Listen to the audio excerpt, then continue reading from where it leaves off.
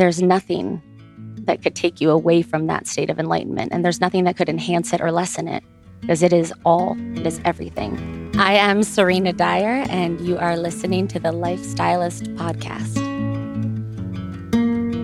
We are back in the saddle again, guys. It's episode The Knowing, Lessons Learned When Wayne Dyer's Your Dad with Serena Dyer-Pisoni. Know that you can find the show notes for this episode at lukestory.com/Serena. Now, to millions of readers around the world, including myself, Dr. Wayne Dyer was the beloved father of motivation. But to our guests Serena, Sage, and their 6 siblings, he was simply dad. When he died suddenly in 2015, the sisters were blindsided by grief and felt totally unprepared to navigate life's challenges and conflicts without his guidance. This experience launched them on an adventure from loss to understanding as they came to realize and metabolize their father's teachings with a new urgency, intimacy, and the power as they applied them to their lives. As their journey unfolded, they realized their father's wisdom, the knowing, was embedded in their DNA, as it of course is for all of us. In their book, The Knowing, Serena and Sage share how they recommitted to the teachings of their father, and in doing so, created their own evolution of his principles that they teach today. They share the 11 lessons that crack them open and spark their own spiritual journey, which is the basis of this incredible conversation. Here are a few other topics we explore in this chat. How I used to listen to her dad's tapes constantly and how impactful they were, especially in the beginning of my journey. Her dad and my shared appreciation of the Indian guru Muktananda. Her experience of Ram Dass and his relationship with Wayne. How she coped with her dad's death in 2015. Wayne's experience with the controversial Brazilian healer, John of God. The sense Serena had that her dad knew he was going to leave his body. The true definition of coincidence. And then one of my favorite parts of this conversation was when Serena and I broke down some of our favorite quotes from her dad, such as, when you change the way you look at things, the things you look at change, and we don't get what we want, we become what we want, and many more. Why Wayne was so into the synchronicity of numbers, the amazing story of how her dad found his father's grave, what it was like to be one of 8 kids in a spiritual household, what she finds so valuable about meditation and how it helped her get pregnant, tools she uses to overcome anger and resentment, how she coped with the death of her stepson, and finally, Serena shares with us the work she does with endchildtrafficking.org. This is a really inspiring conversation. I think right now, humankind is going through a major portal of evolution and growth, and I think conversations like this are going to be very supportive to all of us, myself included. This episode is brought to you by our friends at Beekeepers Naturals, Eaton Hemp, and Blue Blocks. You'll learn more about them later. If you find this episode inspiring, please, as always, share it with a friend or someone that you love. And with that, I will introduce to you Serena Dyer-Pisoni.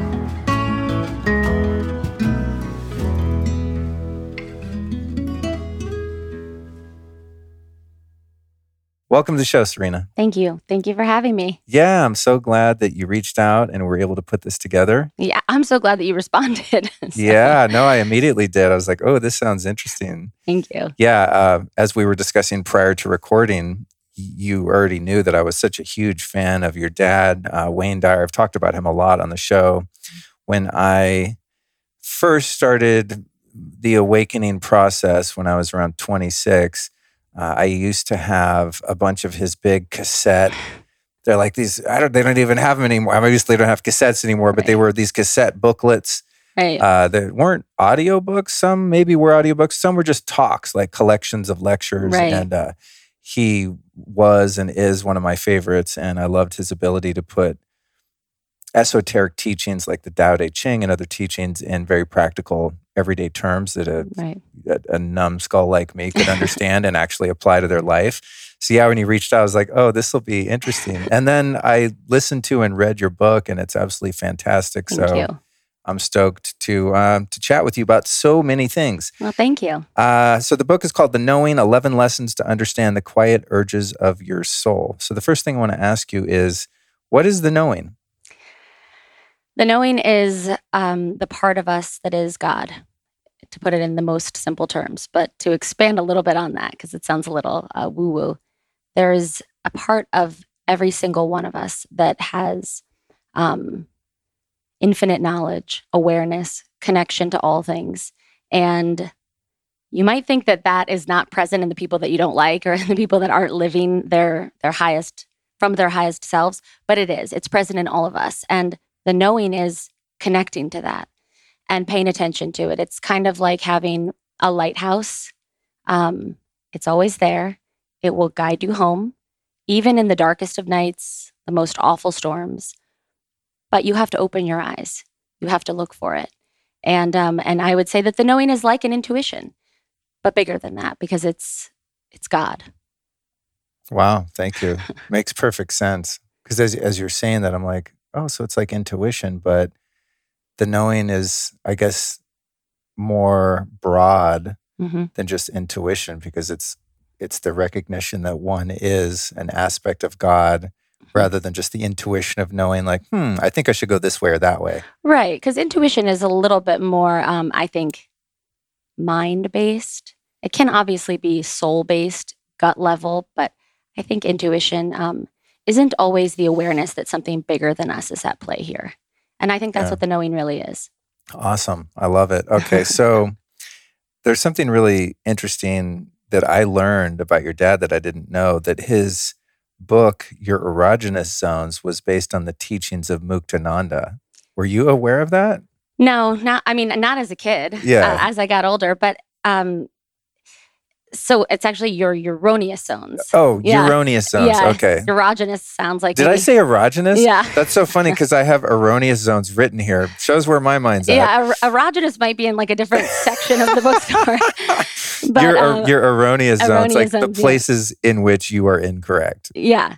And that was his first book, actually. And that book came about for him after an incredible experience that we talk about in the book, but where basically he grew up without a father, and his father had abandoned him when he was born. His mother had 3 little boys. He was the youngest of 3. And his father walked out, and his mother could not afford to keep the 3 boys together. So my dad and his brothers were placed in foster homes or orphanages. And this was 1940. It's the height of the Great Depression. It was not an uncommon thing at that time. But anyway, because of that, my dad grew up hating his father. He grew up full of anger and he wanted to get revenge because he didn't understand how a man could leave his children. And he spent 35 years of his life full of anger. And when he found out that his father died, he went to his grave to piss on it, literally. That's why he went there. And he got to the grave and he did all those things. He cursed him, stomped on it, maybe took a leak on it. And then he left to go back to his rental car. And as he was walking back to his rental car, his knowing, his presence of God said to him, go back now, go back to the grave. And he did. And he went back to the grave and he said, from this moment on, I only send you love and I forgive you. And he wrote Erroneous Zones within 2 weeks of that. Really? Of that, yeah. Wow. He had a tenured professorship in New York at St. John's University. He quit. He left a relationship he wasn't happy in. He started to lose weight. He started to exercise. And that book, Your Erroneous Zones, went on to become the #1 bestseller of the entire decade of the 70s. But all of that happened, because of a moment of forgiveness. And I wouldn't be here if he didn't do that because he ended up meeting my mom after that. And anyway, my dad used to say that the single greatest, most important day of his life was August 30th, 1976, when he found his father's grave and forgave him. And you can imagine our surprise when my sister Sage, my co-author, discovered that August 30th, the most important day of our dad's life, the day his relationship with his father forever changed. It was also the day he died, August 30th, 2015. So, I mean, the signs are there. There's that's one of the things I love about the book that you two wrote is there's just, I mean, I'm a believer, right? So I live in a world of synchronicities and it's commonplace and I do my best to be aware of them and to celebrate them. Mm-hmm. But I know for many people, it's difficult to grasp that the universe is so interconnected. And I love in the book how there's just so many of those examples. I mean, it's the knowing, right? So it's like, you're like, well, what is the knowing? It's all in the book. And I think that one was one of the ones that got me. And I'm not going to say this is so synchronistic, but my dad's birthday is August 31st. Oh, wow. Yeah. So, I mean, like, that's like when you meet someone and they're like, I was born in April. You're like, me too. It's like, well, it's not that big of a coincidence, but that is profound. Yeah. And I had one of those actually yesterday where I did stop and just like my eyes filled with tears because it was such a sign. I was reading your book and you quoted Ram Dass as saying, I am loving awareness. Mm-hmm. And before I picked up the book to start reading and studying for this interview, I put on a playlist that my friend Ryan gave me of just kind of medicine journey music, just trippy music that you would listen to on medicine. And I love that kind of music, even not on medicine. And I'm playing it and there's this like instrumental track and it's Ram Dass's voice. And right in the sentence that says, I am loving awareness, he starts repeating, I am loving awareness. I am loving awareness at the exact same time. Oh my God. Yeah. I love it. Yeah. I mean, that's like, come on. Right, you know what I mean? And the reason that is happening for you and the reason that you are having those things and that I have those things is because I expect them. And the reason other people that are maybe, let's say you said skeptical or non-believers don't is because they don't. And they don't expect them. So they're not looking for them. They're not open to them. And I think that the choice is ours. Which way do we want to go through life, as though everything's a miracle or as though nothing is?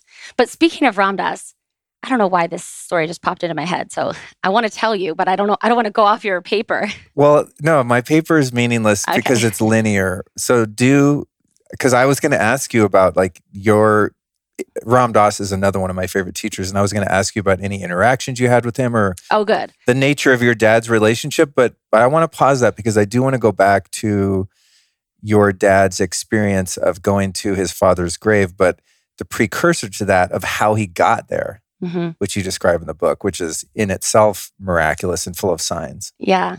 Yeah. He happened to be in Mississippi. Biloxi, Mississippi. Yeah, in Mississippi for a work conference. And he just happened to be there and he was looking for, he wasn't looking for his father's grave in Biloxi because he didn't know where, let me say that again. He didn't know where his father was buried exactly. He knew that it was around that area of Biloxi, but he didn't know exactly where. But he had found out through like a cousin that he was buried near there and he got in his rental car, brand new rental car, still had like the plastic on the floor. And in the cup holder of the rental car in the center console was one business card. And the business card was for a motel. And it was called the Candlelight Inn. And on the back of the business card was just a little image of a map of where that was. The only thing he knew about his father's grave was that it was buried sort of near the Candlelight Inn. Or that it was near a motel, actually. That's what it is. It was that it was near a motel in the middle of this part of Biloxi. And he called all of these different motels to see if they had a pauper's grave. Because his father, when he died of cirrhosis of the liver at 49. He was an alcoholic. And he wasn't buried with a headstone. So he didn't know. It's not like there was like a location. You know what I mean? It's not like how today you would know exactly where somebody was. But anyway, it was just through a series of crazy coincidences that the business card that happened to be in the brand new rental car had the name of an inn. And when he called that inn, he found out that his father was in fact buried at the pauper's grave in the backyard of that inn, drove there. It was just one of those things where when you're paying attention, the guidance is there. It's always there, but you have to look for it. He could have easily discarded that business card. He could have easily thought, I'll never find his grave. It's written down on some church paper in some church basement somewhere in a state I've never been to before. But he didn't. He looked for it and he found it. And he was being guided the whole way. Had he not spent some time earlier in life looking for his dad too? Always. Okay. Always looking for his Okay, dad. yeah. Yeah. He wanted to confront him. He wanted to know how he could have abandoned him and how he could have abandoned his mother and his brothers. And he was carrying around anger, just pure anger, up until he found the grave. Wow. Amazing. Yeah. All right, so I'm going to skip ahead. Thank you for sharing that. I'm going to skip ahead to Ram Dass. Okay, yeah. So I don't know why this popped into my head. I must have known Ram Dass is probably here right now. And I must have known that you were going to ask me about Ram Dass, and that's why this popped into my head. But when I was younger, Ram Dass lived in Maui for the last, I don't know how many years of his life. And because my dad lived on Maui and we would spend every summer and a lot of the winter time there, I spent a lot of time with Ram Dass. And he had a stroke. So he was in a wheelchair. He spoke very slowly. And so when he spoke, you listened. I mean, he already could get you on the edge of your seat just by his presence alone. But he was just like a silly big kid, really. It's just always laughing, always just sitting there cracking up over God knows what. But anyway, he told us this story about how when he had been fired from Harvard for developing LSD, he went to India. And he went to India to study with his guru, with Neem Karoli Baba. And he had brought with him a bunch of LSD tablets, and he had them in his pocket. And he was in this circle meditating with his guru and a bunch of other people. And his guru looked at him and said, and he didn't tell anybody he brought the LSD. And his guru looked at him and said, "What's in your pocket?" And he said, like, "Oh, it's nothing." And he said, "Give me one." And he said, like, no, you can't. I don't want to give you one of these.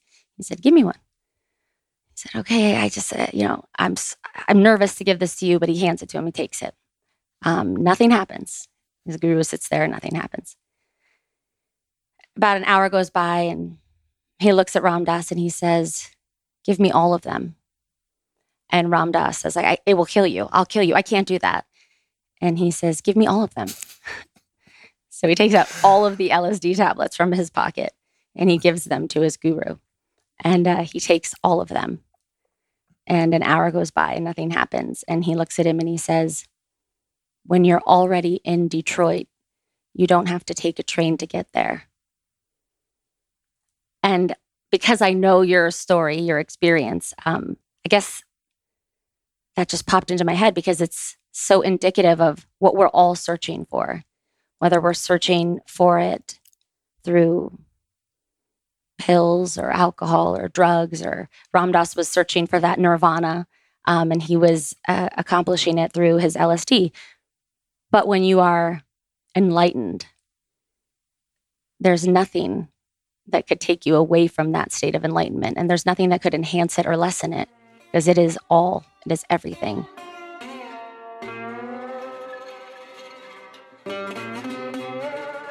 If you're enjoying this episode of the podcast, you should know that it would not be possible without support from our friends over at Beekeepers Naturals.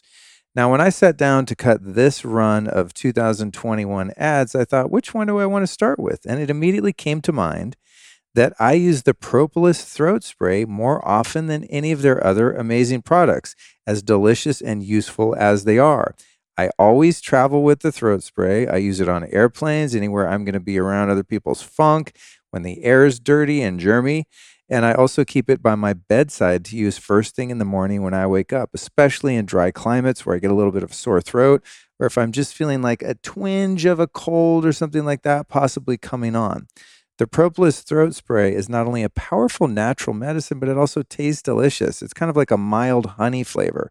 In fact, it's so delicious that my fiance Allison saw me using this stuff so often that eventually she jacked a bottle of it for herself, because there's a few around the house. She's free to do so, of course. And now she's on board with it and she travels with it as well. So it is a family favorite. These little bee creatures make some incredible stuff, and bee propolis is one of my favorites. It delivers natural germ-fighting properties and antioxidants to help protect our bodies. It's also sustainably sourced, and this spray is made with just 3 simple ingredients. So you're never going to find any refined sugars, dyes, dirty chemical, none of that swag ever. So if you're ready to check out the Beekeepers Naturals Propolis Throat Spray, here's what you do. Go to beekeepersnaturals.com/LukeStory. That's beekeepersnaturals.com/LukeStory. The spelling is BeeKeepersNaturals.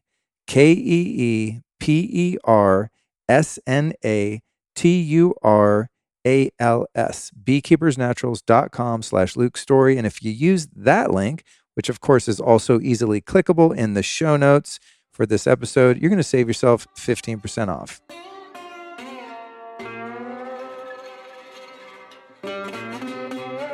I'm familiar with that story, and it's always been one that's been very impactful for me. Yeah. Because of the reasons you just described. Yet I have still been drawn out of curiosity and also just subjective benefit to those experiences over the past couple of years as well. But even when I'm always reminded that it's like, say you do breath work or you do meditation or you do plant medicines. It seems like the thing you're doing is taking you to that place, but you're actually the one who's doing it, right? It's like the higher state of consciousness is within you. Right. It's just that there are different tools that one can use that help you to realize that you are Neem Karoli Baba, right? Right. And that place is already there. Yeah. But like, for most of us, you got to swim through all the shit to find it. And my dad liked ayahuasca, and he was like, super into that. And my sister Summer did it in Costa Rica not that long ago after he died. And she said that she was having this incredible ayahuasca experience. And then all of a sudden my dad was there, and she said, "Dad, what are you doing here?" And he goes, "What am I doing here? What are you doing here?" She was like, "Hey, Dad."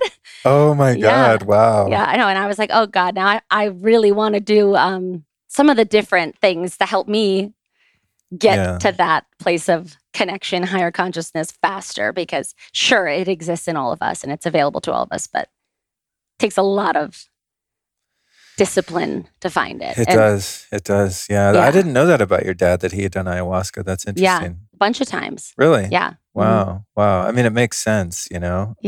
Do you remember anything else about your dad and Ram Dass's relationship, or ways in which Ram Dass's teachings influenced him, or what was the nature of their relationship? So the nature of their relationship, so they knew each other from back in the day, but they reconnected once Ram Dass moved to Maui. He was staying at an Indian man who owned a home in Maui, and he had said to Ram Dass that he could live there for free for the rest of his life. This beautiful home up in the mountains overlooking the ocean. But Ram Dass had donated every single dollar that he had ever earned from any of his books, from any of his speaking. He gave all of them away.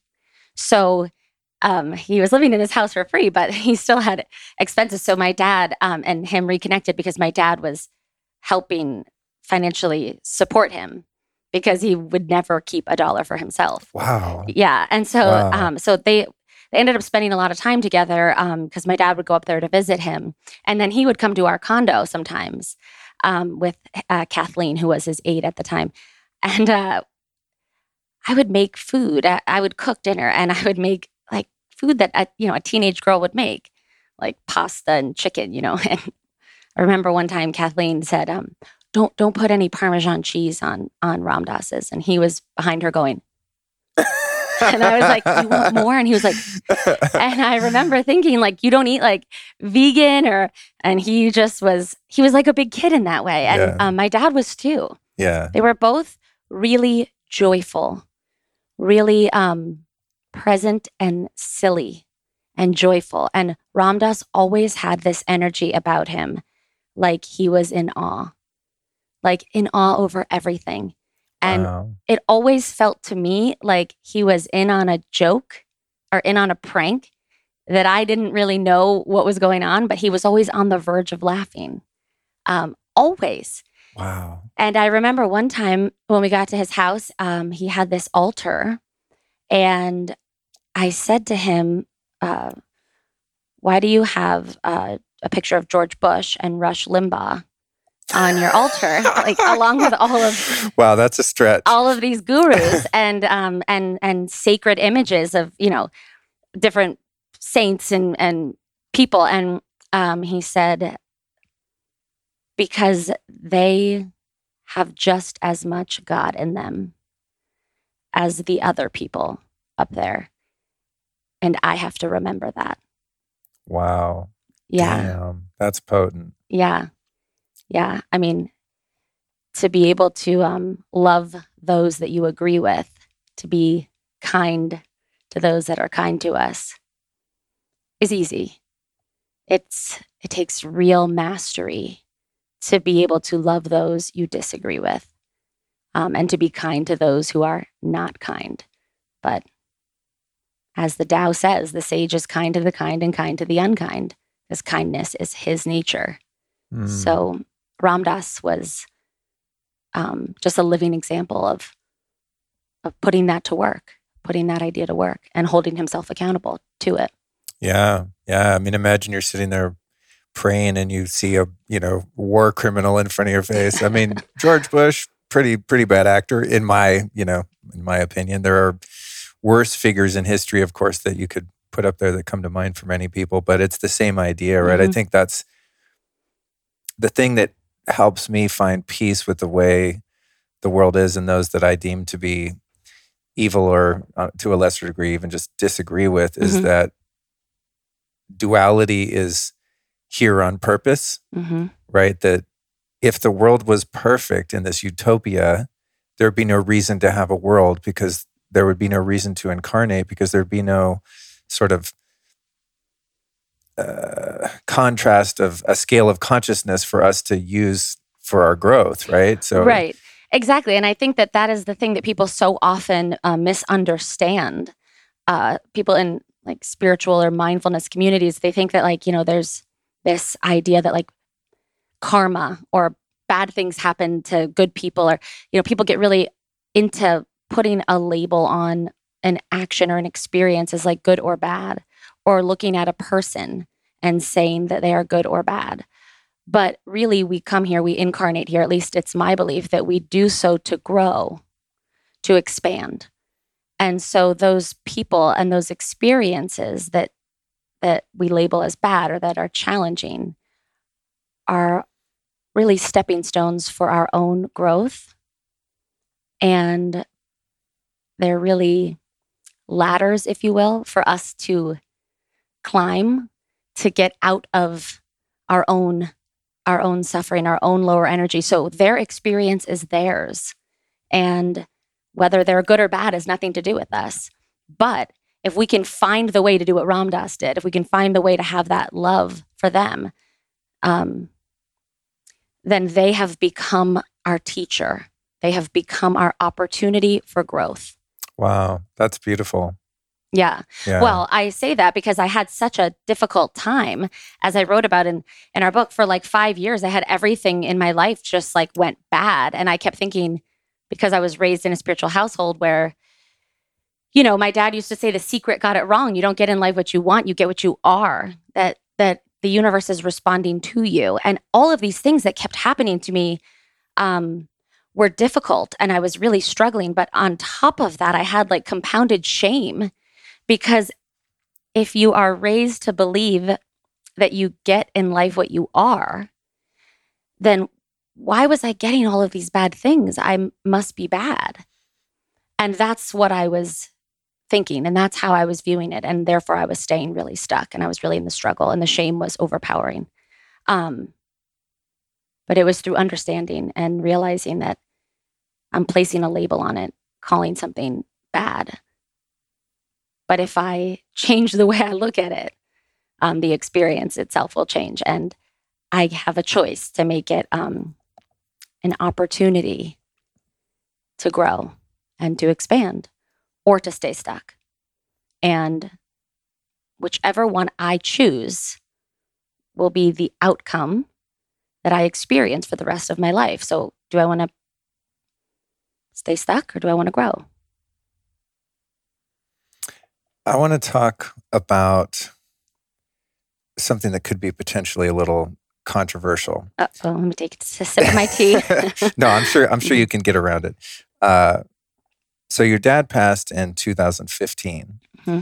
And prior to that, he had a bout with, and tell me if I'm getting this right, he had a bout with leukemia. Mm-hmm. And then by the time he had died, Mm-hmm. he was said to have not had leukemia. Is that right? Yes. During that time, you, I think, went with him to see John of God. I was with him on Maui when he had a John of God remote. Okay. So you didn't go with surgery. him. Okay. No, we never went to Brazil. And the reason that I say, and he didn't go either. No. Oh, okay. So the reason I say it's controversial for those that aren't listening, there's been a bunch of controversy around sexual misconduct of John of God, and like it's super sketchy.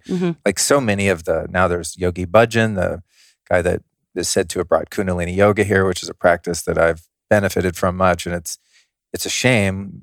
You know, you don't know which allegations are true, of course, in these situations until they're proven so. But when there are so many from so many different people, you're kind of like, okay, I'm going to just like exit out of that energy field. Right. So I don't know that it's controversial in the context of your dad, but I guess on the positive side of that, what was his experience of working with John of God, and how did you perceive that from your point of view in that whole period in which he seemed to have been healed, at least in part, by that transmission?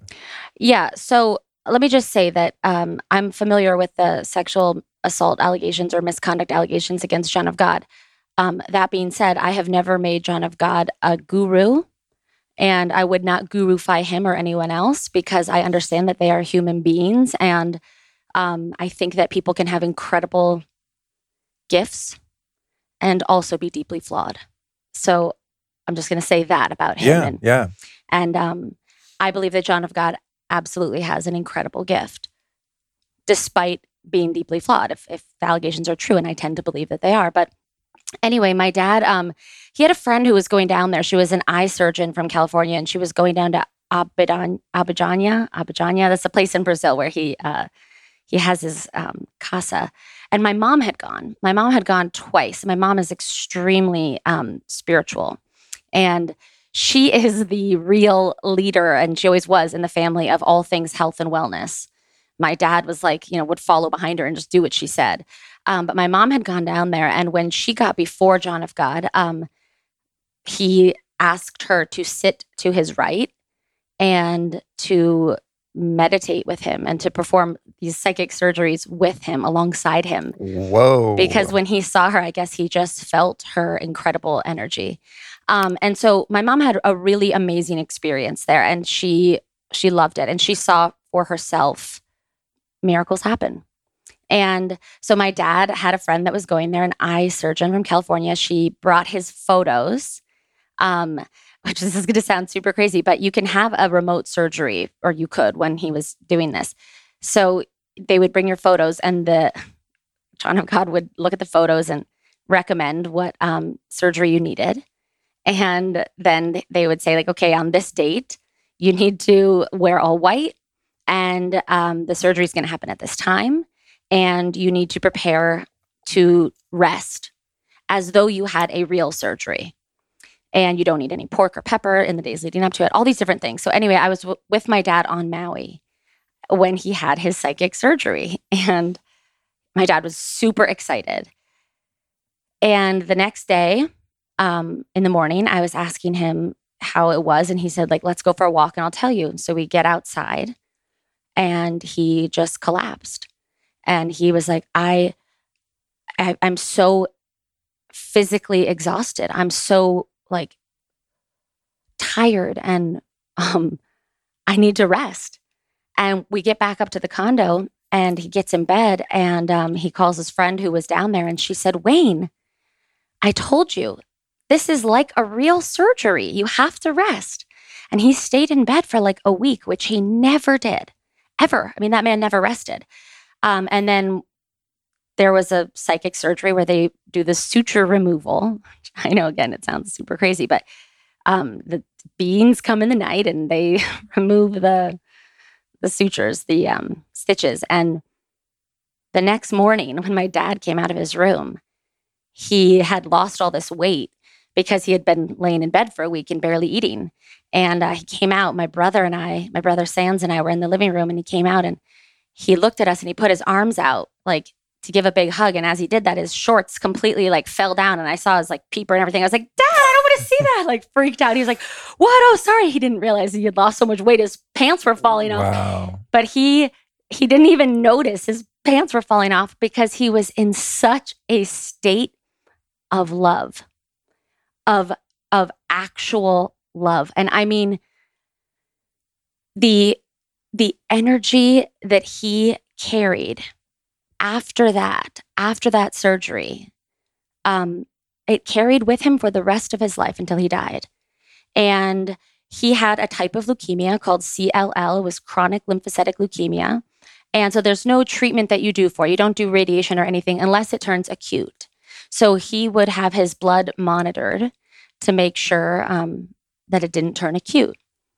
And after he passed away, I asked the autopsy doctor who called us with to tell us that he died from a heart attack. And we said, was there any leukemia in his blood? And she said, no, not a drop, not a single drop of leukemia anywhere in his blood. So then I said, I know this is going to sound really weird, but what was his colon like? Because he was obsessed with coffee enemas. And she said, particularly clean and remarkable, actually. Now that you say that, I actually have a note here. That says, oh, really? Yeah. And I knew he would want to know, and or I knew that he would want us to know that all of his Starbucks, all of his coffee enemas were worth it, because he loved to torment us with, best part of waking up is Folgers in your butt. So I asked, and anyway, he didn't have any leukemia, and he credited it with the John of God psychic surgery. Wow. And how long before he went through that procedure was he diagnosed? He was diagnosed, I want to say, I want to say 2009 was when he was diagnosed, and just right around there. And he went through that procedure, I'm not sure, 2012 or 13, I think. Mm-hmm. But he changed his purpose at that point. He said that his only message from that point on would be to talk and teach about divine love. And divine love is the love that our source, God, feels for each of us. And it's very different than human love. And he only wanted to talk about divine love. And I believe that was because whatever the John of God thing was, I know you said earlier, placebo or not, it doesn't matter. He felt an infusion of divine love, and he carried it from that point forward. So because he bought into it, because he believed it, because it was real, who cares? The outcome was that he was a changed, loving, he was always loving, but this was like another level. Wow. Yeah. Wow. Thank you for sharing that. I think most people listening to this podcast on a regular basis are well aware of the benefits of CBD for doing things like reducing inflammation, muscle recovery, anti-anxiety, stress support, and of course, sleep support. In fact, I've been using CBD products for sleep for a number of years, and I found it to be one of the most effective things you can do. The problem is that the CBD market is very saturated and there's lots of noise, so it's tough to find a reliable product. That's why I'm behind Eaton Hemp, because their CBD is USDA certified organic. In fact, they were one of the first on the market to produce CBD in this way. And this is really important because the hemp plant is a phytoremediator, which means it sucks up all the nutrients from the soil. Now, the problem with that is it also sucks up all of the toxins and heavy metals. So if your CBD is not grown organically, you're actually getting a concentrated shot of metals, pesticides, and any other junk that happens to be in the soil. And many people aren't even aware of this. Now, if it's organic, you get all the goodness of that clean soil. Eaton Hemp CBD is minimally processed and infused with their own organic hemp seed oil grown on their farm in upstate New York. So I love this product. I use it every day. They have a really strong version that is absolutely incredible for sleep. If you're ready to check it out, it's super simple. Go to eatonhemp.com. That's EATONHEMP.com eatonhemp.com. And if you use the code Luke, you're going to save 20% off. That's Luke for 20% off at eatonhemp.com. Yeah, I've always been enamored, going back to Muktananda, the name I mentioned earlier. When I was about 8 or 9, I went to his ashram in Oakland with my mom. And so anytime I hear his name, I'm like, tell me more. I'm so fascinated by that because it was really impactful. And throughout my life, I seem to be drawn, if not enamored, with gurus that have powers, that have cities, that are able to do things that are outside of the realm of our linear material experience. And what's so interesting about them, including John of God, and that was on my kind of vision board for many years. I got to get down to Brazil, and I thought maybe he could fix my back. And then when I saw videos of him like putting stethoscopes or hemostats like down people's throat and stuff, I was like, I don't know if I can handle that. Yeah, with no numbing, right? Yeah. But with all of these, and Satya Sai Baba from India, who I went to see in 2004, who after he died, there were all these accusations of pedophilia. And I mean, there's some of the stories are just horrific. And you're like, it's so hard to hold in mind those two realities. Like, how can someone be bestowed with these gifts, yet at the same time be capable of such wrongdoing and in some cases outright evil? And it's always been really interesting to me. And I think, I don't know, I have to chalk it up to, it's like kind of a fallen guru syndrome, perhaps. I don't know this to be true, but it's one way I've been able to reconcile it, that perhaps because one, for whatever reason, has these gifts and powers, it's probably very tempting for the lower nature of oneself at a certain point, unless you're very aware that the ego, or that rapacious kind of the animal instinctive drive to overtake and dominate, or pleasure seeking, or whatever it might be, that's still present because you're still in an animal body, right? So it's like, it must be very seductive at a certain point for some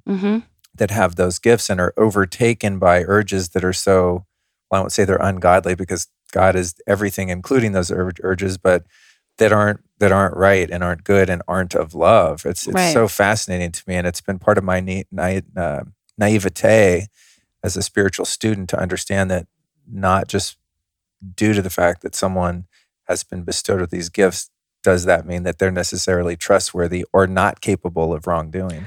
Right. And it's really interesting. No, I think so too. And I think that as you were saying, the higher their awareness or the presence of, I don't know, God becomes in someone, I can imagine that the war that they experience within themselves to remain attached to their human nature becomes bigger, becomes more present. So in other words, the more they rise, perhaps the more they reach to the bottom to I don't know, maintain some level of human experience. It takes, I would imagine, it would take somebody really Christ consciousness level to be in a human body and not be impacted by that. Yeah. It's an interesting phenomenon in the human realm. I've just always been like, that's so weird. It's such a contrast, right? But I think it's another way of looking at that is there's so many people that are in recovery that are former addicts or that are addicts that are in the spiritual community, and I think it's they had a war within themselves. There was a part of them that was aware. There was always a part of them that was aware that they didn't need these substances. For most people, for most addicts, myself being one of them, that we didn't need these substances. I didn't need alcohol to fix what I was feeling.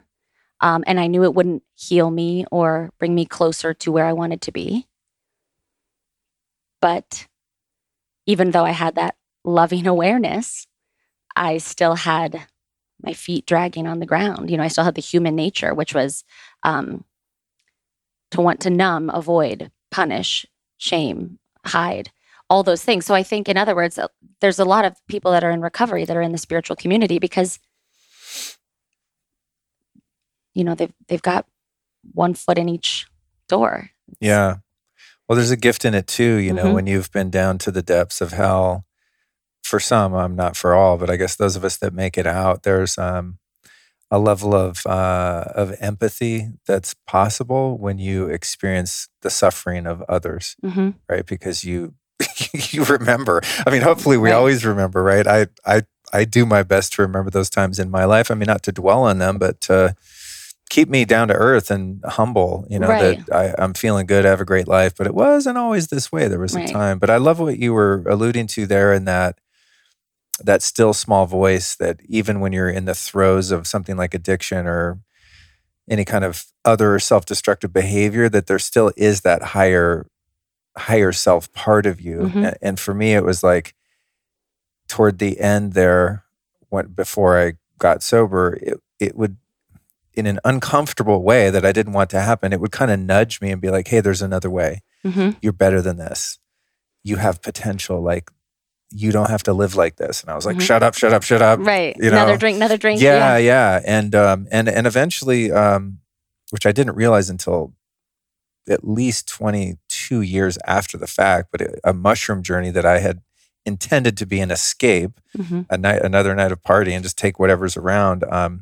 That voice became so loud that months following that, I elected to put myself into treatment, and been sober ever since. That's 24 incredible. years later, yeah. But it was really like the sadness of my higher self and its potential, letting me know that it was there, and that it was possible for me to actually have a real life and Mm-hmm. to do something with myself and make a contribution and not be someone who is a detriment to those around me and Right. myself, Right. And the thing is that, you probably thought that the mushrooms were needed to find that voice, but they were just a vehicle because the voice was always there.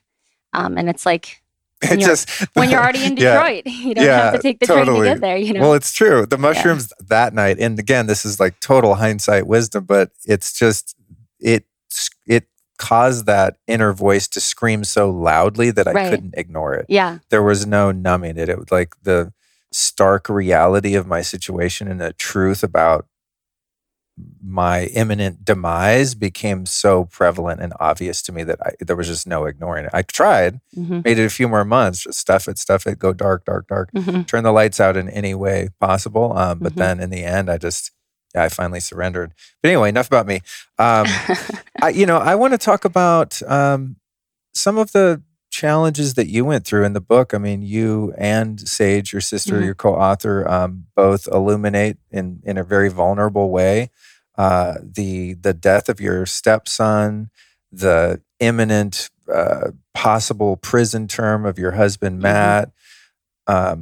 Were those, and your dad dying within the same short period, with your drinking problem, did that start before that? Did it creep up on you, or did you just break under the pressure and like grab the bottle because all that stuff was happening? Break under the pressure and grab the bottle because all that stuff was happening. I'm sure I had actually, it's not true. I'm not sure. I did not have an addictive tendency before that. I didn't have an addictive tendency my entire life. I wasn't like an over sugar eater as a kid or anything like that.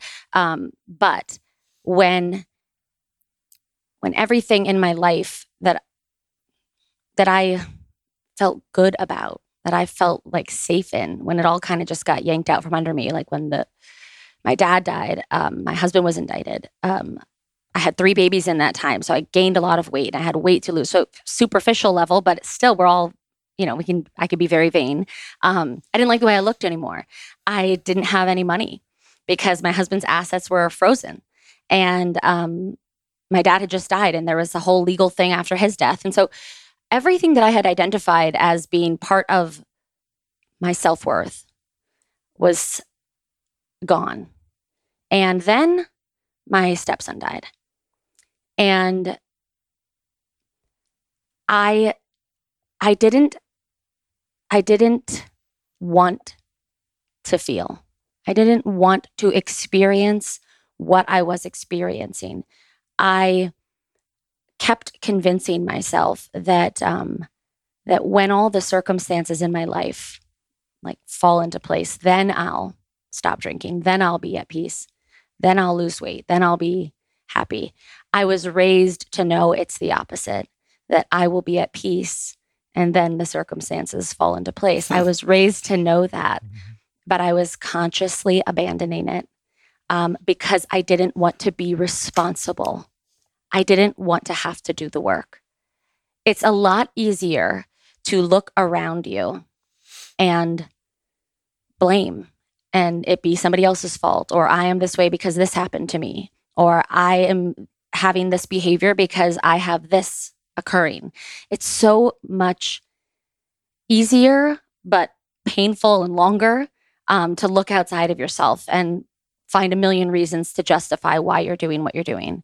It's so much freer, more freeing, but harder to go within, to find the peace, to find, the inner Tahiti.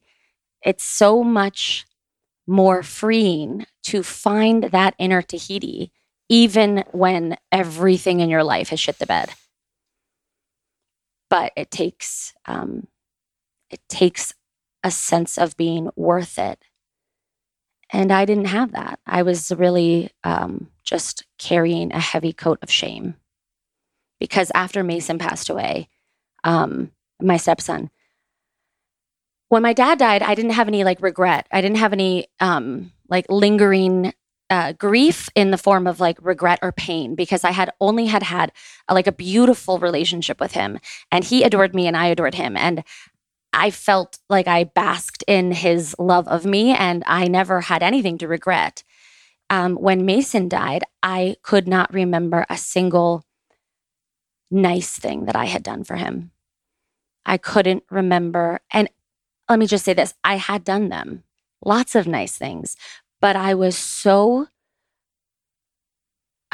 consumed with guilt and shame over all of the mean things I had done, all of the evil stepmother, if you will, shitty things I had done, all the little fights I had picked,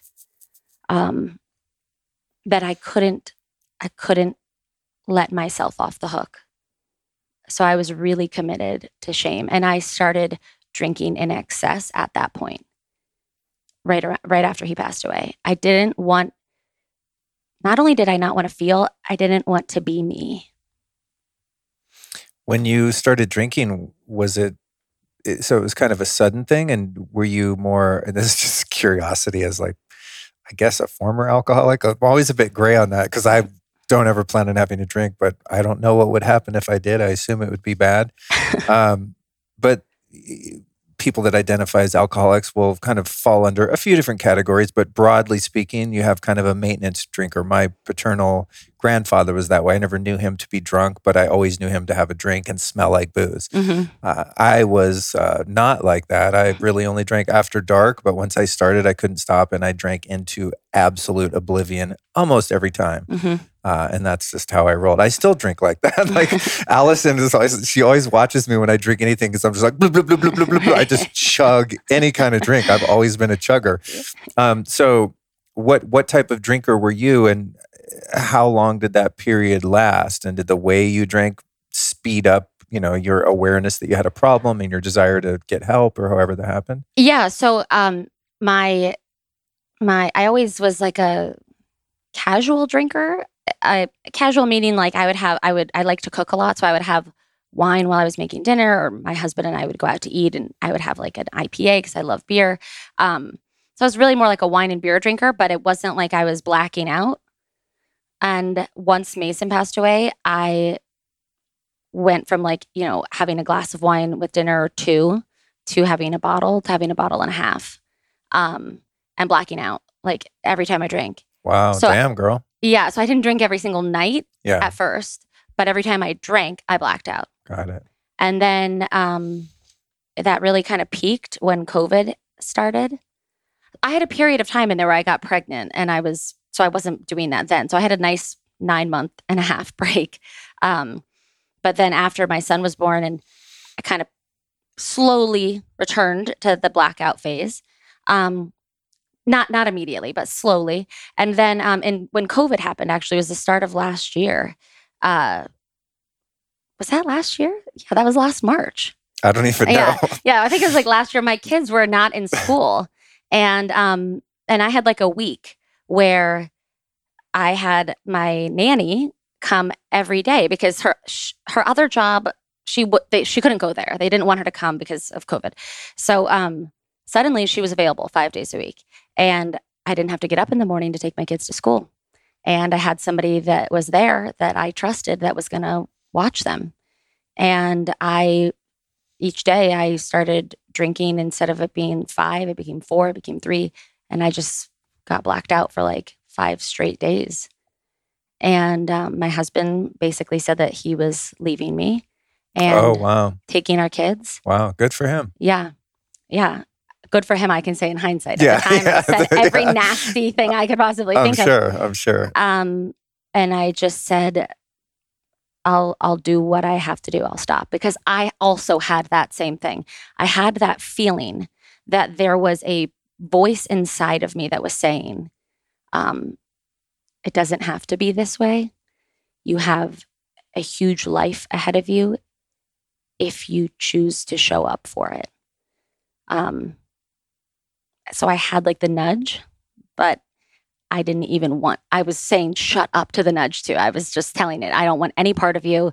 In fact, the more I would feel that nudge, the drunker I would become faster because I didn't even want to, I didn't want to connect with the idea that it was up to me to change. Yeah. Well, is it not fortunate that you had the upbringing that you had and such great teachers as parents that perhaps that nudge came sooner and louder than it does for some, that the husband does leave, the kids are gone, the career folds. I mean, the nature of most people's bottoms, by the time it gets bad enough where you're willing to do what it takes to maintain sobriety, for most people, it gets pretty bad, and maybe those are people that had more traumatic childhoods and things like that, where there's just so much more heavy lifting and so much more to work through. Right. But it sounds like yours was a fortunate case in that you had a lot of the raw materials already built into your character and grew up with a lot of love and what I think was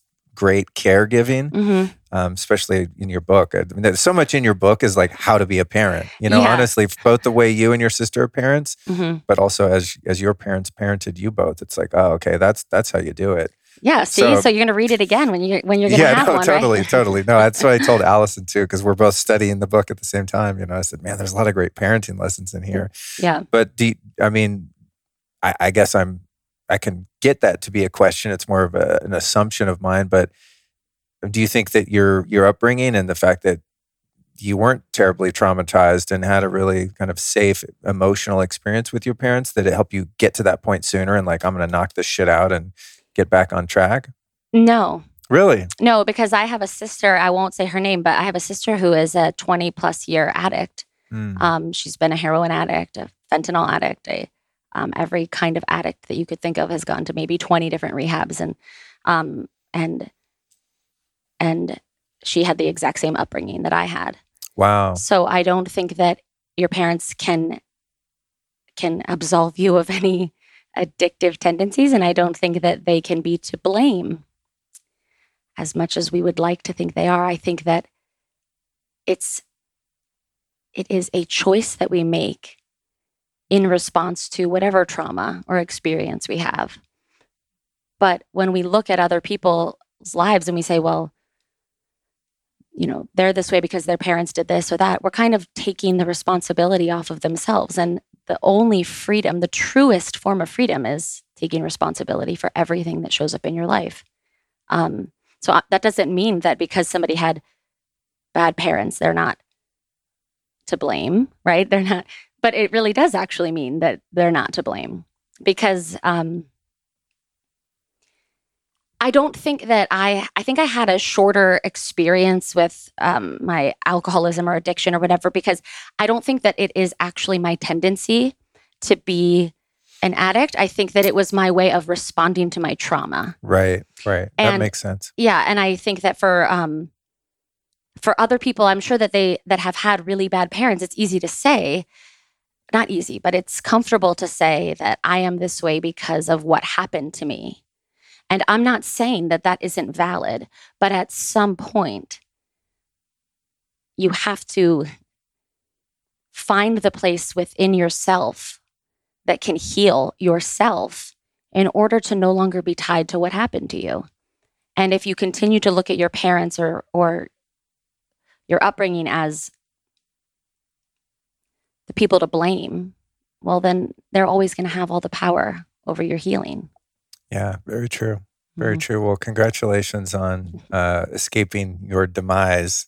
Thank you. I mean, especially having kids, it's like you see the generational addiction stuff is so prevalent that oftentimes when kids see their parents coping in that way, I mean, that's the way it was for me to some degree. The adults in my life were self-medicating often in many cases. And so I looked around and that's what was modeled. And I said, well, that's how you deal with life. You know what I mean? Right. And also, I think, as you indicated, I was so obviously predisposed to just being obsessive, compulsive, addictive kind of personality. I mean, I still am. I'm still that way. I'm just that way now with healthy things. You know what I mean? But my dad was too. He was really? He was a friend of Bill W. He was a former alcoholic. And I didn't know that. Yeah. Oh, wow. He got sober when I was a little kid. So I have no memory or experience of him drinking. He was never, as you were describing your grandfather, he was never, he was more like your grandfather. He had his drinks, but he was never out of control or drunk. But he got to a point where he realized that he was not drinking it. It was drinking him. And he stopped. And he became a friend of Bill W. And so I also knew that, this is going to sound like I'm totally blaming my dad. I'm not at all. But I also knew that he did that in his adulthood, that he had little kids. And I think that there was some part of me that felt like I could cope that way as well. Wow. Did his sobriety have anything to do with that August 30th date, or when he found his dad's grave and had that forgiveness experience? No, he stopped his unhealthy shit at that time in the 1976. He stopped eating. He smoked like a pack a day, and he was super overweight and ate like McDonald's and drank a lot of soda. He stopped a lot of that, but he still had, he liked Heineken. He still had his Heinekens. I did too, actually. I forgot about that. Yeah. He still had his Heinekens in the evening. So he didn't stop that until, I want to say 1986. I was born in 85. So I was like maybe 1 or 2. And he had taken my mom and a bunch of us kids out to dinner, and they got to their favorite restaurant, and my dad ordered his 2 beers right when he sat down because he liked to have 2, so he didn't have to wait for the second. And smart. Yeah, I like his style. True alcoholic. And the waitress said that the night before they had served a minor in the presence of an undercover police officer, and they had their liquor license revoked. And so my dad said, "All right, let's go." And he said, "We're not eating here." And he asked my mom, and to get back in the car with all of my little brothers and sisters and myself, who were all little and in car seats and all that, and drove to another restaurant where he knew he could have his beers. And he said he laid in bed that night, and he felt so guilty that my mom, who had all these little kids and didn't go out to dinner all that often, that my mom's time out was hampered because he had to have his booze, that he never touched it again. Wow. Mm-hmm. Damn. Powerful. Yeah. He had a great level of discipline. I struggled with that.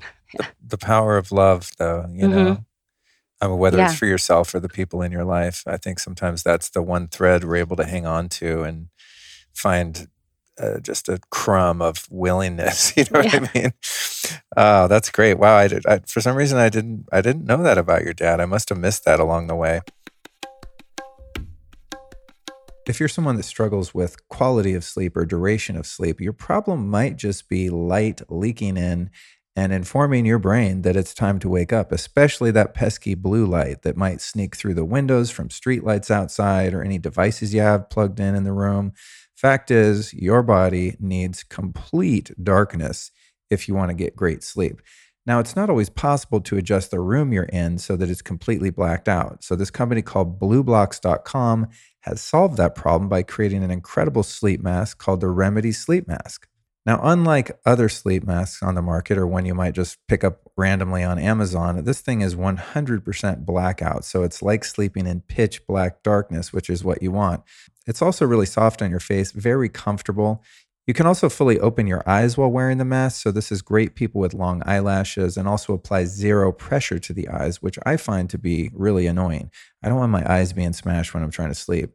It's made with super breathable fabric, so you don't wake up with a hot and sweaty face. It also has adjustable eye cups, so you can position them on your face for the perfect fit. Another thing that's really cool is it works for all sleeping styles. So if you sleep on your back, belly, or even on your side, it's flat on the side so it doesn't smash your face and ruin your sleep, which again is the whole point of this thing. So if you're looking for better sleep, if you're waking up frequently, if you're shifting around at night because some light is sneaking through, this can solve that problem. And not only is it good for sleep, I happen to like it a lot for taking a nap during the day or even for meditation, which of course has many benefits, one of which being helping you sleep the following night. So the Remedy Sleep Mask from Blue Blocks is awesome. I highly recommend you check it out. Here's how you do so. Go to blueblocks.com/lifestylist and use the code lifestylist to save 15%. That's BLUBLOX, blueblocks.com/lifestylist. Lifestylist is also the code for 15% off.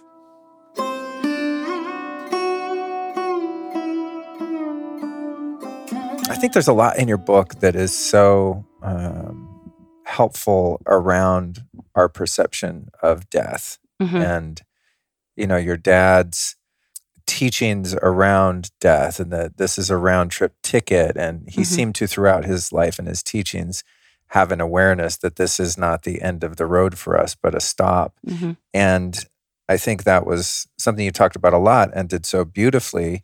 One thing that I wanted to touch on was the sense that you had that your dad on some level knew that he was on his way out, and some of those things that happened that were indicative of that knowing. Yeah, in hindsight, he did. He had some type of, I don't think it was conscious, I think it was some type of subconscious awareness. For example, he had these plants that he was obsessed with. He loved his plants, and he had a lot of plants. And anytime he would go out of town, it would be like, just the number of things that we had to do for the goddamn plants was like just insane. Like they couldn't be watered. They had to be waterfalled. So it meant like they had to be brought in the shower and showered basically because he wanted them to experience a waterfall. He just loved these plants. It's like, his silliness. And he was getting ready to leave his condo in Maui, and he was going to be leaving for August, September, October, November, because the entire condo building where he lived, every single unit, everybody had to be out because they were replacing the pipes. So everybody had to be out. So he was going to be leaving his condo to go to Australia for a couple weeks, then come back to Maui, but go to a hotel. And then we were going to Europe and then back to a hotel. So he would not be in his condo for a while. So his assistant came with the bell cart to collect all of the plants because she was bringing them to her home to take care of them while he was gone for 4 months. And as she gets there, he says to her, you know what, Dee? I don't need the plants. You can get rid of them. You can give them to somebody. And she said, what are you talking about? You love these plants. And he looked at her and he said, where I'm going, I'm not going to need them. And that was the last moment that he was in his home, in his condo, ever on Maui. He left then, got in the car, went to the airport, flew to Australia, did 3 weeks in Australia, came back to Maui, and then died 2 days after he got back to Maui in the hotel he was staying at. So the fact that he said that he didn't need his plants when he loved these plants, I would say that that's a little bit of a sign that he had a knowing. But another example would be that before he died, he had promised each of his children that he would pay for us to go to college or grad school. And he had always done that. So Sage is the youngest of 8. So Sage was just beginning her master's degree at NYU. And he had a policy for all 8 of his children, for all of our schooling, where at the beginning of the semester, he would ask us to let him know the amount of money that it would be for our tuition, room and board, health insurance, car insurance, that kind of thing. And he would pay for us for while we were in school. And so we would tell him the amount and we would pay for our own education from our own checking account. It was very important to him that we write the check to the institution so that we see how much money it really is. And to be able to budget, to learn how to budget your money, right? And we always did. And all of us always did budget, most of us. And Sage was starting her first semester of her master's degree at NYU, and NYU is very expensive, and living in New York City is very expensive. So he sent her the check for whatever the amount was. And this was in January of 2015. So he died in August of 2015. So he gave her the money for that semester, for January to May. But after he sent her that amount of money, he called her back like a week later, and he said, I'm going to send you the check for the remaining 3 semesters. And I want you to make sure that you budget that. And, this is going to pay for your school. And she said, Dad, why? Like, why would you do that? I don't even want to have that amount of money. I don't feel good being responsible for that amount of money. She felt nervous about it. And he said, because if something happens to me, I want to make sure that I upheld my promise to you that I would pay for you to finish all of your schooling. And because we had a small lawsuit, not between family members, but with somebody else, after he passed away, that money for her schooling would not have been made available to her right away. And it was only because he had taken the steps to send her that check that she was able to finish on time. Wow. Mm-hmm. So interesting. I love the stories, that show that knowing, mm-hmm. I find that fascinating. And then sometimes in the book, because it's you and Sage giving your accounts, I get confused about which one it was, but there were a couple other things along that line too. One of them was a text about, to one of you, maybe it was to Sage, about the long eviction is about to be over and it's the end of phase 1. Yes. Tell us about that. I thought that was really interesting as well. So he, as you said before, he talked about death. He looked forward to it in terms of having an awareness that this was a round trip ticket and that we all celebrate the first leg of that trip when somebody is born, but we don't often celebrate when that ticket is called. And when his mother passed away, and he was holding her ashes, I remember him saying, surely my mother is more than just this quiet dust. And so he, I don't want to say he looked forward to death, but it wasn't something that he feared. It was something that he just understood was part of the journey. And he was in Australia with Sage and Sky's husband Mo, and he sent Sage and Sky a text that said, I am looking forward to rest from this long eviction. Phase 1 is now complete. And he often, because he talked about death, he would refer to this life as phase 1. And so one time there was a documentary on about the death penalty. And he was asked by one of our friends, would you rather have life in prison or the death penalty? And he said, I would rather have life in prison because there's always opportunity to grow our souls. And that when this phase is complete and we go to phase 2, I want to know that I did everything to maximize my soul's growth. So he referred to the next part of life, the next journey, as phase 2. And he did that on more than one occasion. On a lot of occasions, actually, he would say, well, when I'm done with my phase 1. So when he said in the text, phase 1 is now complete, in that moment, Sky and Sage did not think that he was saying, my life is now coming to an end. They thought it was just a weird way for him to say, possibly phase 1 of the travel journey. Because we were, our family was going to Europe after Australia. And so there was a big travel thing coming up.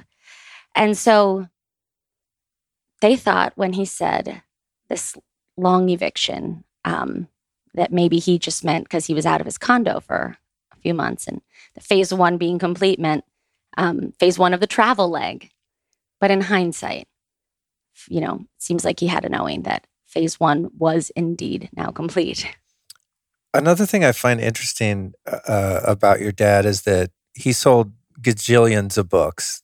He must have been a wealthy guy, and he was very altruistic. I mean, in the book, you talk about all of these different, individual people that he anonymously just gave tons of money to. He helped out all the kids. He was definitely not someone that seemed materialistic or trying to hoard wealth. But I found it interesting that during that whole period on Maui, he lived in a condo when he could have probably had a dope mansion. You know what I mean? Like, yeah, he could have. Was he just kind of like low key and modest in that way? Yes. My God, he, this is how he lived exorbitantly. If he had a window break in his Volkswagen SUV, at a Volkswagen SUV, if there was a situation where one of the windows wouldn't come back up, he took it in that day and traded it in for a brand new one because he would never take the time to get it repaired. So he could just drop money like that on a new car, but he would never go to the Ferrari lot and get a Ferrari. It was like he used his money for convenience, but he was not a flashy, big spending guy. He despised conspicuous consumption. And actually, yeah, it was a thing when we were kids. And I my sisters and I, we grew up in Boca Raton. We wanted Louis Vuitton. We wanted the fancy, nice things. And he would just gag over it. But he would get it for us anyway, but he would never buy that stuff for himself. But he was a really low key guy. He lived in Birkenstocks, Lululemon bathing shorts, and free T-shirts, like T-shirts that people would send him with like his quotes on them. That's funny. Yeah, I was wondering about that in the book. I mean, I kind of assumed that, but I'm looking at myself and I like to think of myself as like, oh, I'm not caught up in materialism. But if I sold that many books, my ass would have a mountain in Maui. You know what I mean? So I found that to be interesting. And then there was another story along those same lines. I think it was maybe after he'd gotten back from Australia with Sage and Sky. It was maybe your last contact with him, a phone call. And he said, I really, really, really, really love you. And that struck you as being a bit extra too, to the point of him having a sense somewhere inside. What was that about? Yeah, it was the last time I ever spoke with him. And God, that just reminded me, the last time I saw him in person, he cried when we said goodbye. I just remembered that when you said that. But anyway, the last time I spoke with him was the day before he died. He died on the 30th. I spoke with him on the 29th. And just catching up. How are you doing? How are you feeling being back in Maui? And he said that he was getting ready to go for a swim in the ocean. And he had been told by like a healer in Canada, like an older Indian man, that if he ever swims in the ocean again, he's going to die. And he thought that, and he had started to develop a fear while he was swimming in the ocean. He and we all thought that meant he would like get eaten by a shark or, drowned or something like that. So for a while, he did not swim in the ocean. He stopped swimming in the ocean, even though he used to do it every day. And it wasn't because somebody told him that. It was because what they told him resonated with himself as something he also felt.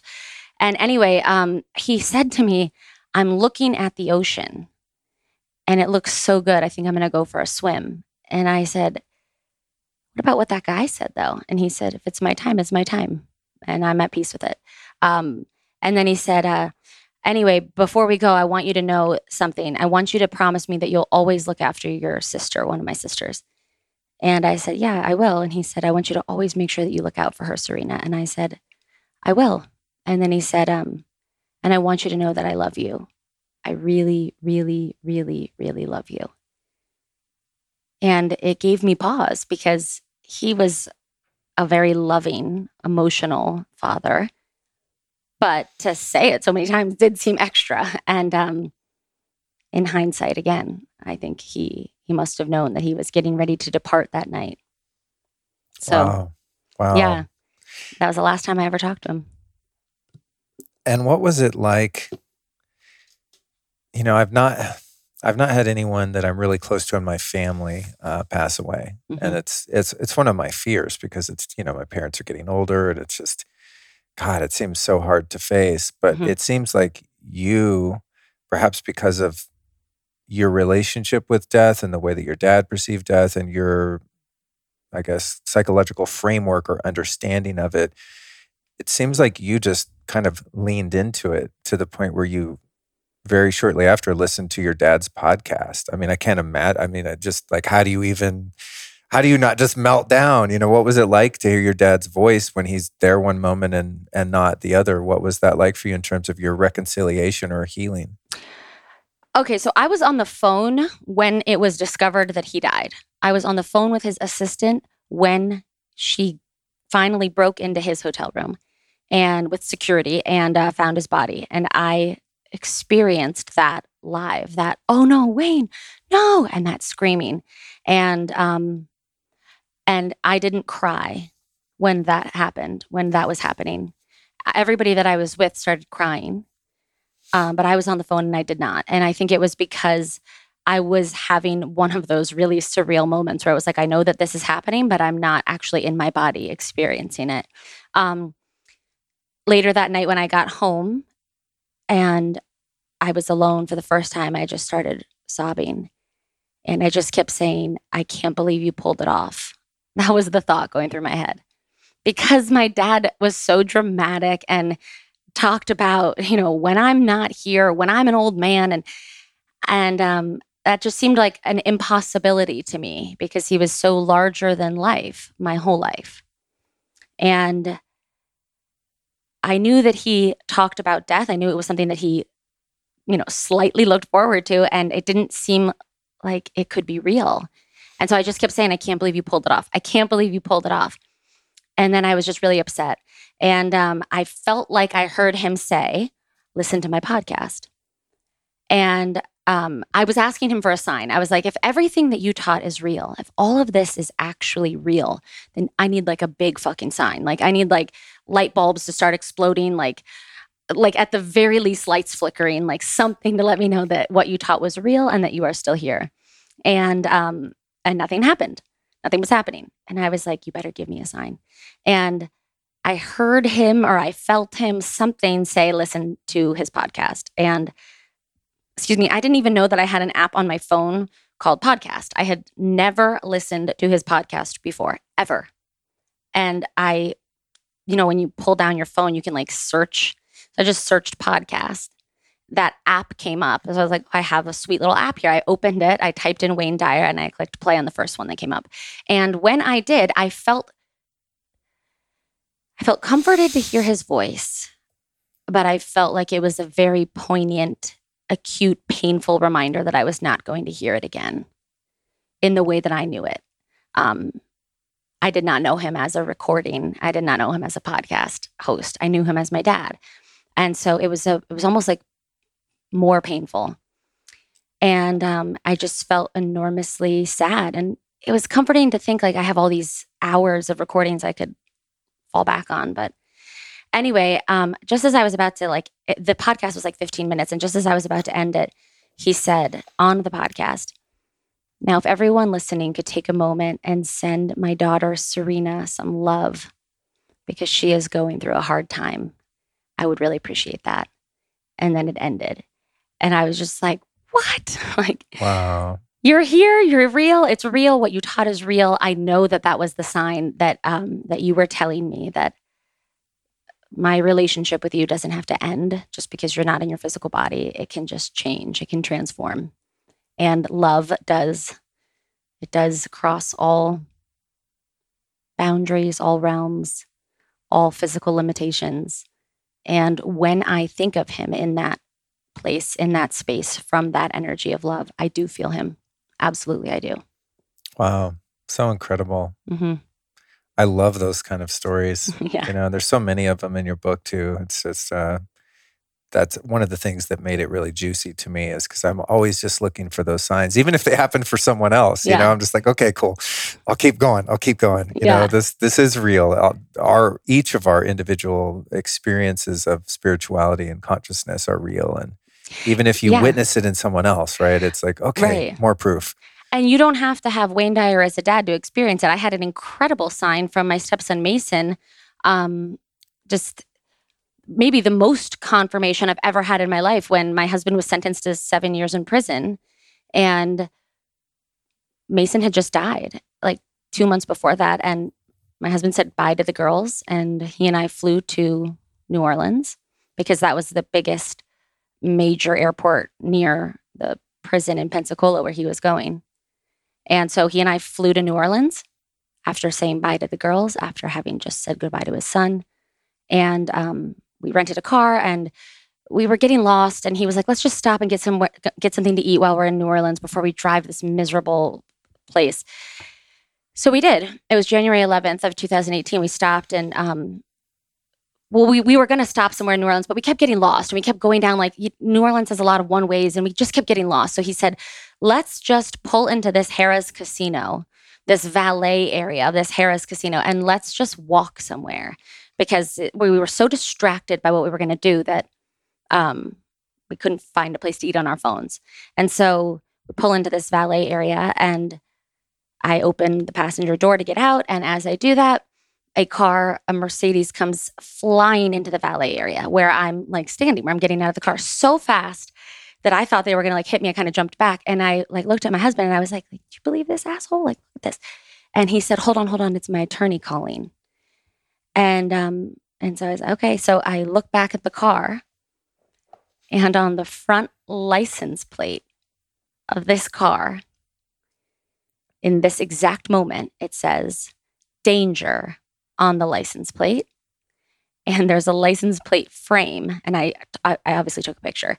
It says, the frame on the plate says Mason on the top, let there be light on the bottom.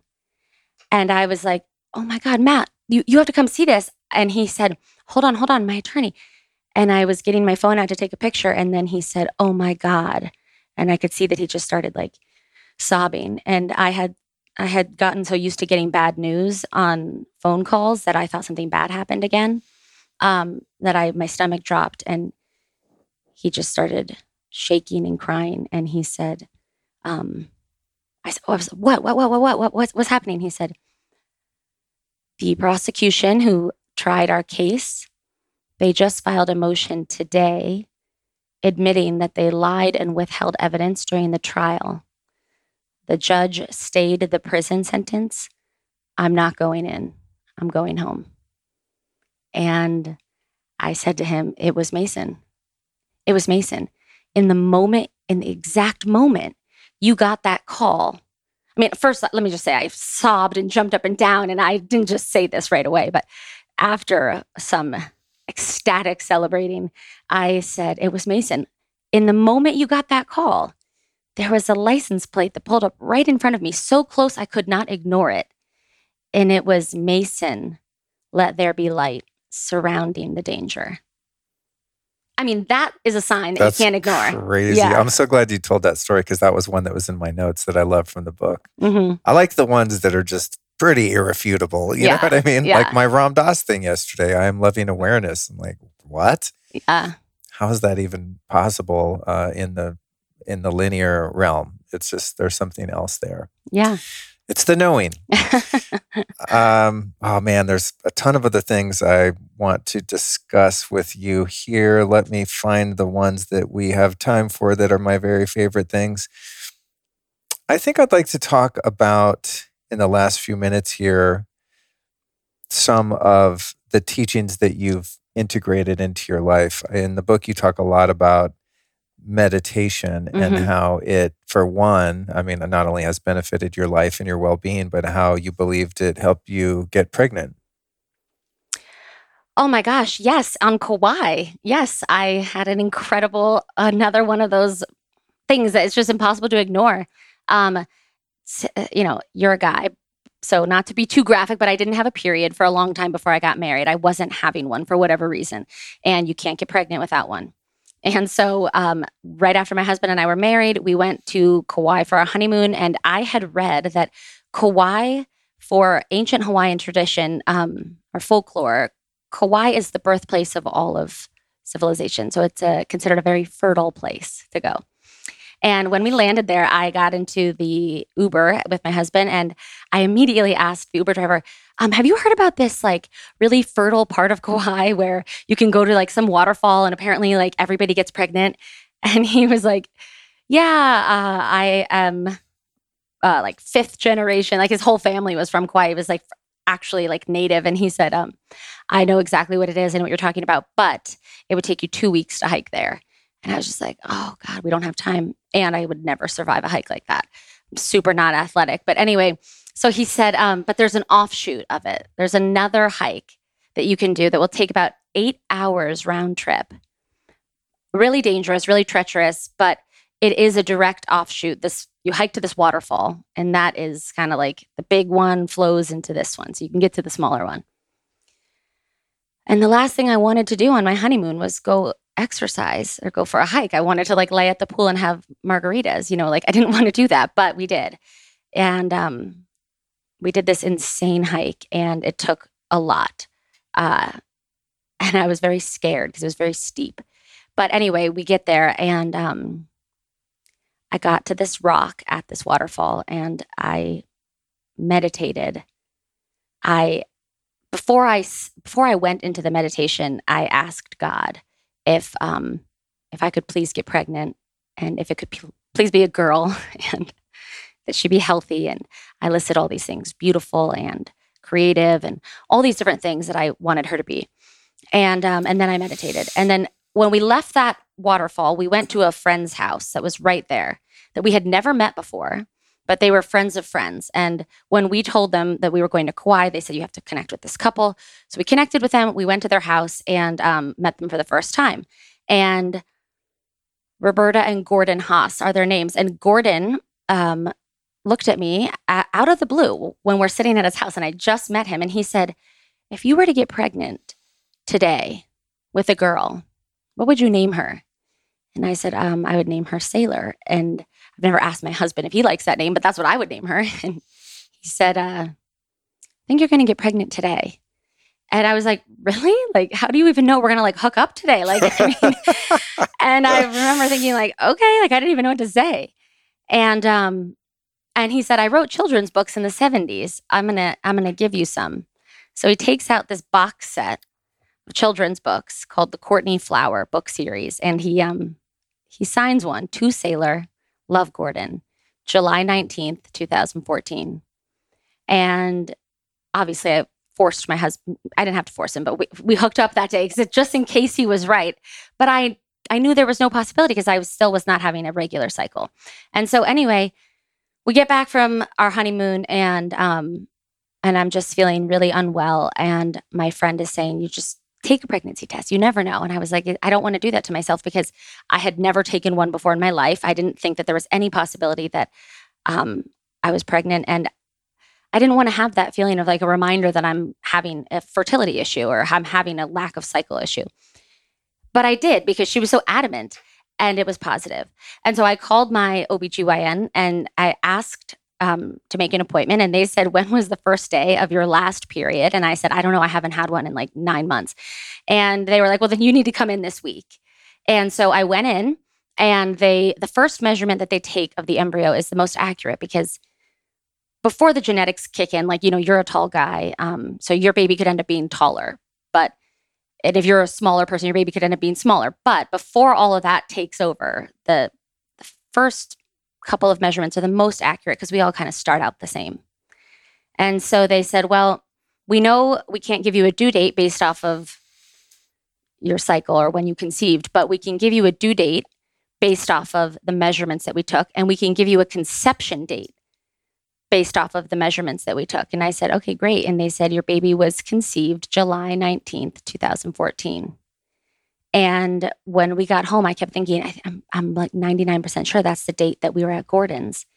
And I pulled out the children's book, and it was the day that he said. And when I opened the children's book, it opened to a page in the book that said, "Meditation brings a miracle." And wow. And I felt like, well, here comes my miracle. And Sailor, Oh my God. I found out she was a girl in October, and right after I found out that she was a girl, my mutual friend Eric Handler called and said that Gordon had passed. And on the same day that I found out that she was a girl, and I felt like somehow he saw my baby coming, maybe because he was on his way out and he knew she was on her way in. Wow. Somehow. Wow. Yeah. What is it that you say in the book about coincidence? I don't know if it's something you wrote or if you quoted your dad, but people's kind of misconception of what coincidence is. Yeah, we think of a coincidence as like a random happening, but the word coincidence comes from the mathematical term when two angles fit together perfectly. They're said to coincide. So we've taken something that means two things fitting together perfectly, and we've reinterpreted it to mean two things that happen by accident or by woo-woo magic. But in a universe where all is in perfect order, there are no such things as accidents or coincidences. It's all just God's perfection. It's all just the perfection of all of us, even those of us, even those people that we don't think has any in them, even those situations and circumstances that we think have nothing good in them. There's still God's perfection there. And if I can say that after losing my stepson, who became like my son, if I can say that even in that, it was not an accident, that it was God's perfection, even in the loss of a child, to an accidental drug overdose. So there was ever an opportunity or a reason to say that this is a universe of accidents, that would be it. But now I know that that Mason's life and his death were part of the perfect order of things. And just because I don't understand why it had to be that way now doesn't mean I won't one day. Wow, beautiful. Thank you so much for sharing all this today. Yeah, you're welcome. I'm so glad we got to do this. Yeah, me too. Thank you. Thank you. I find it really fun to dive into someone's book and then get to kind of relive it in person. It's such a gift. So thank you for sharing time with me today. Yeah. Thank you for sharing time with me. Sorry that I talked so much. My mouth is dry. I drank all my tea. No, I love it. I love it. You could talk all day. This is so inspiring. Thank you. Yeah, you've definitely inherited your pop's gift for inspiration and finding the magic. It's really cool. As I'm sitting here talking to you, I'm like feeling into your dad more. Yeah. You know, not that you're not your own person, and obviously, like, you have your own teachings and your breadth of experience that are so valuable. But there is a certain air of like positivity, right, and optimism. I think that was just so inherent in your dad's attitude that really comes through. Yes, and let me just say this, because you said that this is a book that has a lot to do with parenting. That is what you just said of how, you know, my dad and his positivity and his optimism come through. That is because what we are doing with our lives is so loud that our children don't hear what we're saying. So my dad lived that. He lived that example of joy and positivity and love. And it wasn't just something that he said. It was something that he lived. And so how could I be any other way? But I was another way. I lost that connection for a little while, but at least I'm finding it again. And I guess the reason I say that is because it's available for everybody, for anybody to find that part of them that is loving awareness. Hot damn. Great ending point. Mic drop, boom. Who have been 3 teachers? I mean, obviously your dad, but who have been 3 other teachers or teachings that have influenced your work that you might share with us? Alcohol, has been a big teacher for me. Do you mean people are going to be like anything? Okay. No, I love that. I'm like, Okay. how did no one say that before in almost 400 episodes? Yeah, alcohol. Mason, my stepson, and my mom, Marceline. Because if you want to have a real biohacking, youthful life, I mean, you should see this woman. She's 70. She had 7 children, all natural childbirths, breastfed all of us till we were 2. And she looks like she's younger than me. I mean, she is incredible. She's just the biohacking queen. So, but yeah, alcohol, Mason, and my mom have been 3 really big teachers. I got to ask you one more question. Yeah. I forgot. In regard to your parents, and we talk so much about your dad, I'm like, there's actually a lot of great stuff about your mom in your book too, so let's give her another shout out. Mm-hmm. What I found really interesting was that your parents were going to get divorced, which I'm sure was not fun for any of you kids. Mm-hmm. Then they separated, then they elected to actually stay married. Yeah. And I always want, you didn't really answer this part in the book. I'm like, how did that work when they got into new relationships? Yeah, well, my mom was already in a new relationship and she's been with the same man, Tony. He's a wonderful guy. He's an acupuncturist. She's been in that relationship with Tony and was in a relationship with him when they decided to stay married. So imagine what that was like. I'm sure it wasn't great between my mom and Tony, but I wasn't privy to it, so I don't know. I couldn't tell you, but yeah, they were going to get divorced, and they were having like a lot of angry, bitter fights. And suddenly money was a topic, and there was just bitter resentment. And in that time, my dad became extremely depressed and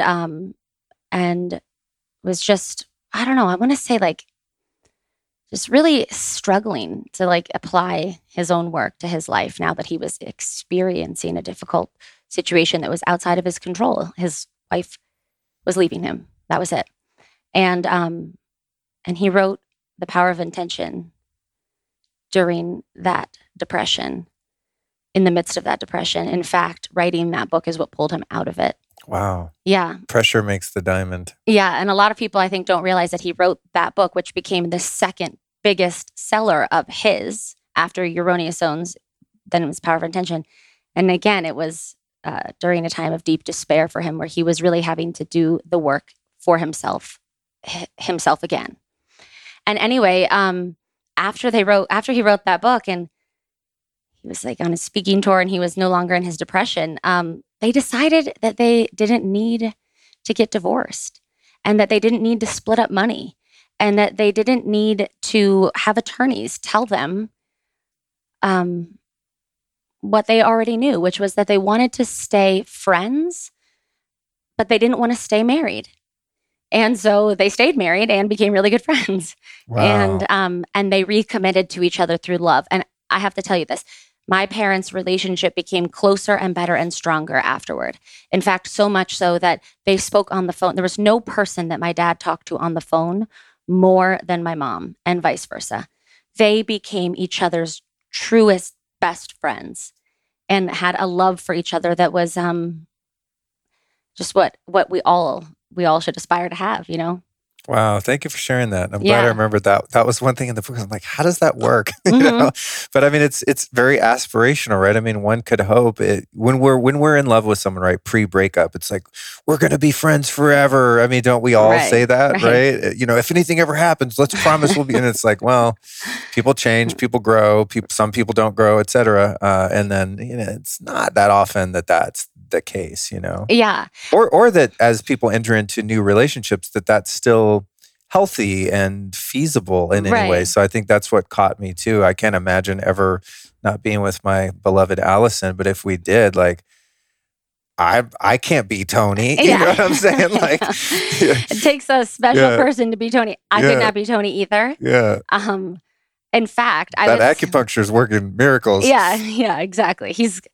They're all incredible. And that's because like attracts like. Yeah. Elevated way to handle that. So thank you for sharing. Yeah. Where can people find you? Any social media, website, book, anything you want to plug here at the end? Well, the knowing.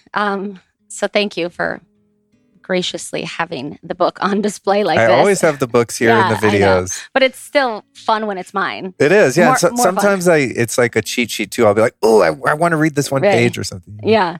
But I'm on Facebook and Instagram and all of the I don't know if I'm on Twitter, but all the normal social media things, Serena Dyer or Serena Dyer-Pisoni, like my name is on the book. It's my married name. Okay, great. Yeah. Well, thank you so much for coming today. Thank you for having me. Yeah, my pleasure. Yeah, thank you. Well, thank you so much for joining myself and Serena for this conversation. This was a real treat for me, not only because I'm such a huge fan of Wayne Dyer's work, but also to really see the contrast of the spiritual lessons that Serena and her siblings were able to learn growing up in what I would perceive to be a totally ideal, conscious, awake, spiritual household. I think it's really interesting that she and I shared so many of the lessons and struggles along the way, even though my childhood experience was in such stark contrast to hers. So it just goes to show that we all come here with a karmic plan and lessons to learn, and that sometimes our environment doesn't necessarily indicate an easy path or an easy life. So it was just really inspiring for me to sit down and have this chat with her. And she's just so cool. I mean, we just vibed and just had a great time. And so it was meaningful to me on a lot of levels. And I'm hoping that it was for you as well. And chances are, if you got to the end of the episode and you're hearing my voice now, you enjoyed the conversation. And as always, if you did, please feel free to share it with some friends. That's really the best way you can support the Lifestylist podcast. I'd also like to invite you to join me next week for episode 368. It's a bit of a departure from this feel-good love fest of a conversation we shared today. It's called Not Just for Sleep, Melatonin, the Master Molecule and Next Level Biohacks with my friend, Dr. John Lawrence. Every once in a while, I interview someone and we end up becoming buds. And that was the case with Dr. John. This guy's he's just the coolest guy. And he's on just another level of understanding when it comes to natural healing and alternative medicine. And his products at mitozen.com/Luke are just incredible. I mean, I'm like, how did I even live without knowing about these? I was introduced to Dr. John. I don't even think anyone calls him that, because Dr. John always reminds me of one of my favorite singers, musicians, Dr. John from New Orleans. Anywho, Dr. John was introduced to me by Ben Greenfield. I heard him on Ben's show and I was like, oh my God, I got to interview this guy. He's just on some next level stuff. And Ben was kind enough to introduce us, and now we've become great friends. And he's been just a real solid support system in my life and someone that I'm learning so much from. So I'm really excited to share next week's episode with you, as that conversation goes into much more than sleep and melatonin. I mean, we really cover some ground there. So make sure to tune in next week and learn about some very, very cutting edge supplementation routines and just a very different way to think about health. I'd also like to invite you to join me on my Telegram channel for uncensored content about current world affairs. There are many news feeds and memes and thoughts that I feel called to share in the current dire state we find ourselves in as a species here on planet Earth. And I'm unable to do that on the censored, more fascistic platforms like Instagram, Facebook, and Twitter, let alone on this podcast, which is hosted, of course, at Apple. So I just couldn't keep this information in. So I went ahead and started a Telegram channel, which seems to be a relatively safe place to post the forbidden ideas. You know, how dare we ask questions about current affairs, right? We're supposed to just fall in line and do what the news tells us. Just sit in front of the TV and just go, okay, I do what the TV says, follow the science. Well, there's a lot of science out there. The only problem is much of it is suppressed. So here's what you do. You download the Telegram app. It's free. If you don't already have it, once you have the app, you can go to lukestory.com/Telegram. That's lukestory.com/Telegram. And that link will take you directly to my Telegram channel. It's not for the faint at heart. So if you want to stick with the positive, feel-good message of this podcast and my other social media channels, don't say I didn't warn you. There's some pretty alarming material on that channel. But again, there are things that I feel just need to be said. I mean, if there's a hill we're going to die on, this is the hill. So that's where you'll find me there again at lukestory.com/Telegram. That said, despite the doom and gloom that you'll find there on that channel, I want to just encourage everyone to not lose faith and lose hope, because humanity always prevails. And I truly believe that humanity as a whole is on its way up the scale of consciousness. And as dark and scary as things can be when you look at a place like Australia or Canada and even the United States and really all over the world, in some places worse than others, it seems to be at times that the forces of darkness and evil are taking over. It's my understanding and perspective that these forces have really always been at play. They've just always been kind of hidden and lurking in the shadows, and throughout history have emerged with the face of a totalitarian leader or dictator. And at this time, we don't have just one face. It's sort of a worldwide, shadowy conglomerate of human entities that have positioned themselves into levels of high power and influence, and for whatever reason are motivated to subjugate, exploit, and control vast swaths of humanity. And I'm one that truly believes in personal freedom, liberation, and the pursuit of happiness. And so I believe that what we're seeing now is just really the crumbling of an old paradigm. And if we can find ways to stay out of the fear and the condemnation and the hate and anger and resentment, and really just work on elevating our individual consciousness one by one, that consciousness will continue to rise above, and these old structures will, however slowly, begin to crumble as we build new structures for cultures and societies of equanimity and fairness, transparency, honesty, and freedom. So that's what I'm about, and I can kind of talk about those things, but I can't necessarily point to some of the issues that we're facing. So that's why I started that channel, and hope that you enjoy it. If you decide to venture over there, just put on your big boy and big girl pants and get ready for some pretty harsh red pills. And with that, my friends, I'm going to bid you farewell. Thank you for supporting the show and our sponsors, Beekeepers Naturals, Eaton Hemp, and Blue Blocks. I love the brands that I work with. I use all of their products legit, like every day, actually. Actually, you know what? I think I'm out of my Beekeepers Naturals right at the moment of this recording, which reminds me I need to email them and see if I can mooch some product off them. But I got my Eaton Hemp here. I've got a couple Blue Blocks products in the house that I'm using. So I'm very grateful for all of these brands that support the show. And I'm grateful for those of you that find value in those brands. And, you know, in a perfect world, I wouldn't have to have any advertising on this show. But the fact is, it costs a lot of money to produce the show and to allow me the time to do the work that I do to keep it going with consistency and hopefully as high value as possible. So thank you very much. Keep the faith. And I'll be back next week for episode 368 with Dr. John Lawrence.